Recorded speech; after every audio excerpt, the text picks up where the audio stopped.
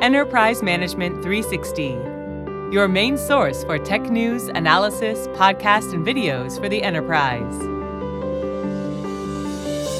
Hello and welcome to the EM360 podcast, where we have a weekly conversation with people who are impacting the enterprise tech landscape. My name is Max Curtin, Head of Content here at EM360 and your host on today's podcast.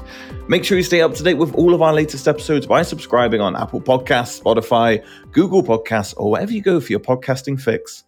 Now, in today's episode, I'm being joined by Thorsten Stremlau, who's the Marketing Workgroup Co-Chair at Trusted Computing Group. So, Thorsten, welcome to the show, and thanks for coming on today. And thanks for having me, Max. Very welcome. And before we delve into today's topic matters and questions, would you mind just giving our listeners a bit of background on yourself and TCG? Oh, yeah, absolutely. Well, my name is Thorsten Stremlau, as you said. I've been in the IT industry forever. Was one of those pioneers in computing, with the very first PC back in the 80s and programming and everything else that goes along with it. Actually started working for IBM in Greenock, Scotland, back in the 90s. Just been a security professional in the IT industry ever since. That's a brief introduction, I guess. Excellent stuff. You've been around the block and you know what's kind of going on in the space, which is what we always need when we get these conversations going. And today we're going to be discussing the state of trusted computing and secure provisioning. So it's an interesting topic area to delve into. And to kick off the show, let's bring our listeners kind of in if they're not kind of familiar with what we're speaking about. What is trusted computing and where does the secure provisioning come into that equation? Well, just as long as I just said that I've been in the IT industry, looking at making the compute of either data or of equations or algorithms secure has been a challenge.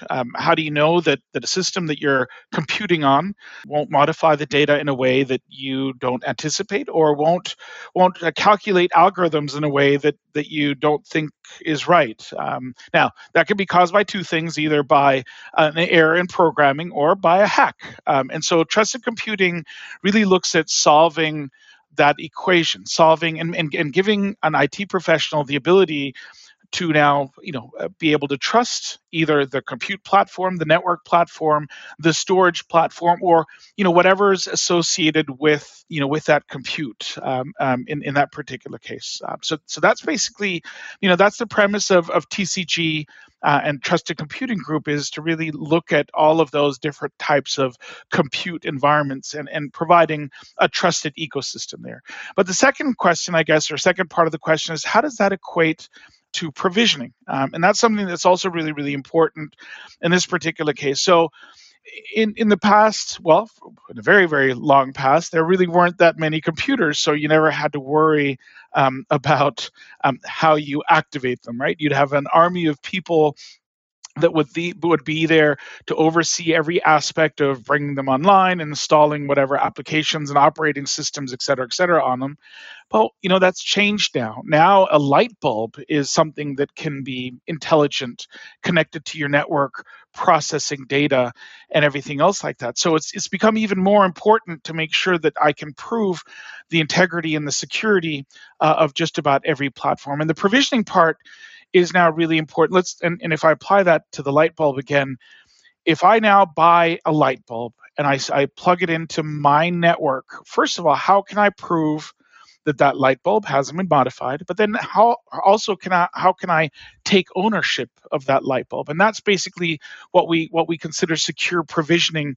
And TCG provides a whole bunch of technologies to help companies do that in a very, very secure way. Excellent stuff. It's a fantastic resource to kind of look into and to kind of delve into further. And it's interesting for today's businesses. And I'm kind of curious for our listeners who are obviously kind of looking at new resources and how they can kind of bring this into the organization.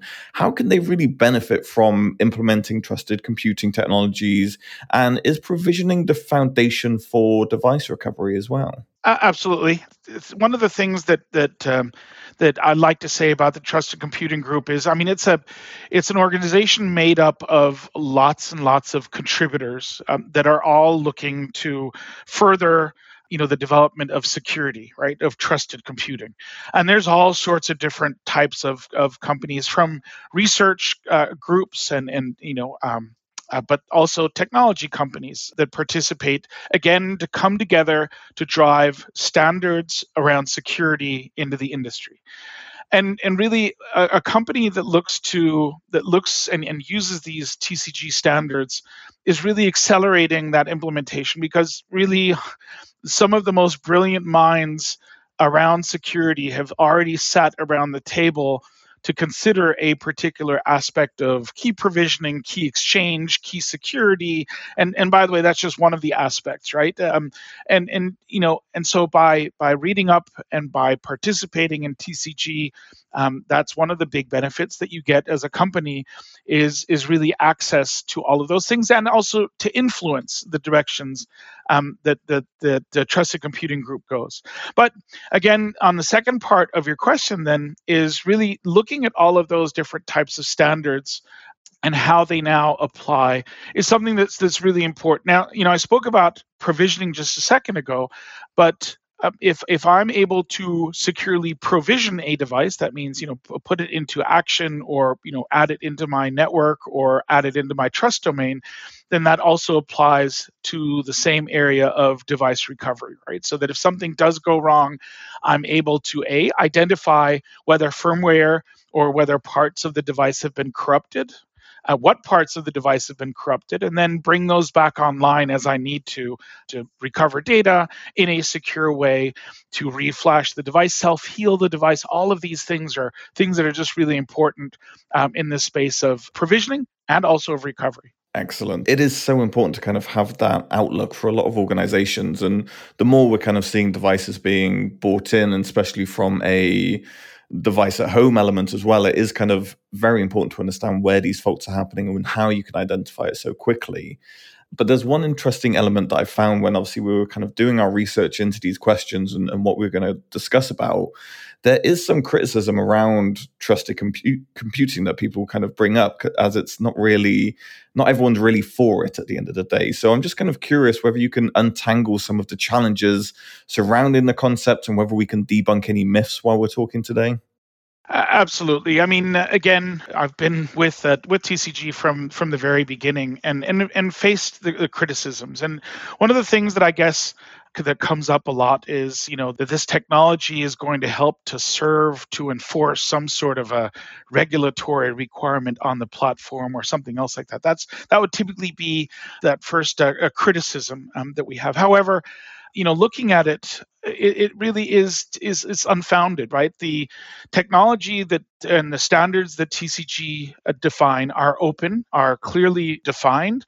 You can read into each of the standards; they're published, and you can see what mechanisms are actually being used as part of whichever standard. We have many of them, is being implemented. What I've found is, and again, I've been to many of the most, I'll call them, data sensitive countries and regions around the world. By the way, I'm German, which, being one of the pioneers is Germany, is not me, around GDPR, for example. In Germany, data privacy and the use of security is something that's taken really, really seriously. And we did sit down, even as TCG and myself as a security professional, to review what the standards mean and how they apply. And by the way, some of the negative aspects and some of the, I'll call it a paranoia or concerns. And really, once you've sat down with someone and discussed the items, most will then understand that the technology itself is there to serve a greater good rather than to cause concern. And that really that's typically the scenario that I face. Mm-hmm. Do you find that's from your own personal view? Do you feel that there is just that maybe kind of lack of understanding, or are there other factors that play into this? No, it's typically a lack of understanding. Now, however, there is also, sometimes a degree of paranoia in some things. Some of the algorithms that some regions misplace or mistrust the implementation of certain algorithms that are used. And again, what we've done from a TCG perspective is then moved with the times, right? So that we now adopt higher strength algorithms in the platforms, as the specs evolve in order to allay those fears. Excellent. I think that's very important to kind of differentiate and for people to kind of understand. And this is why we do discussions like this, so that we can kind of have these talks and get the understanding kind of across and out there. Exactly. Yeah. And another point I wanted to kind of move on to is ROT here. So it was last year that you and Dennis Mattoon, you did a webcast on the importance of placing in the race to root, in which you noted that the root of trust, ROT, lays the foundation for trusted computing. So in what way does it also help to tackle some of the issues and that lack of faith that we're talking about that some people do have with trusted computing? Absolutely. Root of trust, as I said in that in the webcast from a year ago, is really, really important. As software becomes more secure, which by the way is a great thing, right? We've over the last decades, half a century, I guess now, of programming, we've established a whole bunch of really, really good best practices around security, right? By the way, we still don't have enough security architects to make sure that everything's done the proper way, but at least, somebody who's going into the area of programming has access to these best practices in a really, really easy way. Now, so that's good. Software is getting more secure.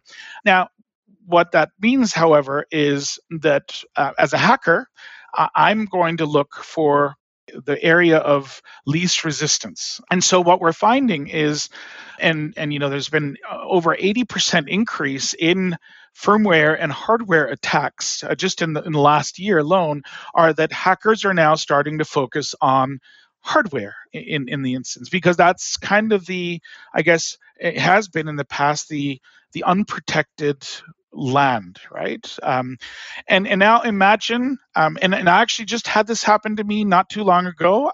Being a security professional, one of my side jobs is that I also am the emergency contact for my whole family and friends group if something goes wrong. That is the worst, isn't it? Yes.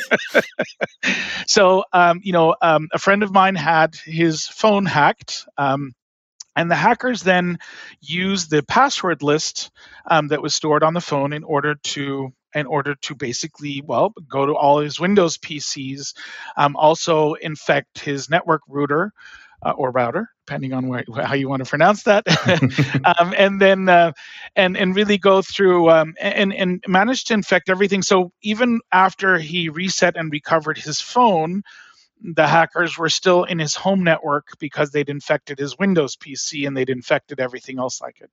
So the root of trust and establishing root of trust in this particular case, if I transfer my friend's experience to something more ominous, where now hackers have, and we've heard about these hacks just recently, where hackers have actually been in an organization and had admin rights for months. Right? Imagine the damage that I can do when I now don't have, the 10 devices that my friend had on the network, but I literally have tens of thousands of devices on the network that I can now hide in. And so having a root of trust on the device is just really, really important, to be able to detect, protect, and recover from these different types of attacks, right? To be able to see, has somebody tried to maliciously modify firmware? Is somebody trying to intercept communication between one hardware piece and another? And then lastly is in this root of trust area is the ability to be able to attest to the platform, right? To be able to, at any given moment, again, my light bulb, to get back to my original example, is trying to access this database of security settings, right? Can I attest to the fact that light bulb A belongs to me, is an asset, and is now an asset or a light bulb that I actually trust to give it access to my data? So those are the four core areas of protect, detect, recover, and attest that are solved by the root of trust. Amazing. I think you and me will have to do a whole nother podcast on root of trust and how that impacts IoT devices. We'll be here all afternoon otherwise. So we can save that conversation for another day, can't we? But it's interesting. It's amazing to kind of see how it impacts and how it kind of goes from there. And I think it's good if, for our listeners and everything we're kind of discussing here, let's kind of draw on some case study examples. So how is TCG using its renowned trusted platform module, which you guys call TPM, and trusted software stack, TSS, to securely provision and recover devices for businesses? Well, actually, Max, one of my other roles is apart from being a chair of the marketing work group, is that I also work for Lenovo as a device manufacturer, and we actually use the TPM and the TSS in two particular examples. And by the way, there are other manufacturers. I'm not just promoting Lenovo here who do the same. And one of them, by the way, is as I said, exactly for taking ownership of a device, right? So we have this video conferencing solution that you would install in a conference room. And so to be able to take ownership of that platform, we actually take a key from the TPM that is unique and generated at manufacturing. We store that in the cloud. And then once that device is provisioned and taken into operation, we will match the endorsement key or the key that we stored in the cloud with the device that's on there so that the user can take secure ownership of the device. That's one use case. Another use case that we also have is licensing entitlement, right? So let's say you buy a device and you automatically buy it with a particular version of a software or a particular version of some sort of a service. Then again, we can actually take the key, a key from the TPM, and use that in order to do validation of the entitlement of a particular subscription on the device, right? So those are two of the use cases that we have for that. Excellent. I think that's a good enforcement of kind of what we've been discussing, and kind of gives people an idea of how this kind of plays into it. And in terms of my last question for you here, and it's kind of a biggie, I'm not expecting the full answer, but where do you see all of this heading in the next 5 years? And really, what are your hopes for the industry and what you want to see take place? Absolutely, big acceleration. Now, one of the things that I think is going to happen is more prevalence of trusted computing standards around AI. How do I make sure that the algorithms, are secure and that the data that they process is secure? And by the way, also that the AI doesn't mess up the data, right? That's one of the things that we think is going to be very important. But we also think that this whole area of cyber resiliency is growing and becoming much more important. So again, that concept that I talked to you about earlier, the ability for the device at hardware level, regardless of what subcomponent it is, right? Whether it's a 10-cent little subcomponent that you never actually see as a user, all the way out through the CPU, that each of the subcomponents on the device are able to prove their integrity, protect themselves against any kind of attack, and then be able to test themselves while, by the way, remaining resilient to new forms of compute like quantum computers, right? Which are then going to make some of the algorithms that we rely on today to make our compute secure not as secure anymore, right? And so looking to evolve with that in the next 5 years. Amazing stuff. I think it's an exciting space for sure, and to see where it can kind of grow, and hopefully a lot more adoption from organizations that might be a little bit more hesitant, as we discussed previously in the podcast. But as you mentioned there, there's a lot of availability and a lot of options that can really benefit organizations going forward. So Thorsten, all I could say is thanks for coming on today's podcast, walking us through all of this and giving your insights. Thank you, Max. It was a pleasure. It was great to have you on, and thank you everyone who took the time to listen to this episode. We do hope you took a lot away from what we discussed today. If you are looking for more information on what we've discussed, then you can head over to trustedcomputinggroup.org. That's trustedcomputinggroup.org. Please join in the conversation with ourselves on LinkedIn and Twitter at EM360Tech. And of course, for more great daily content, you can head on over to em360tech.com.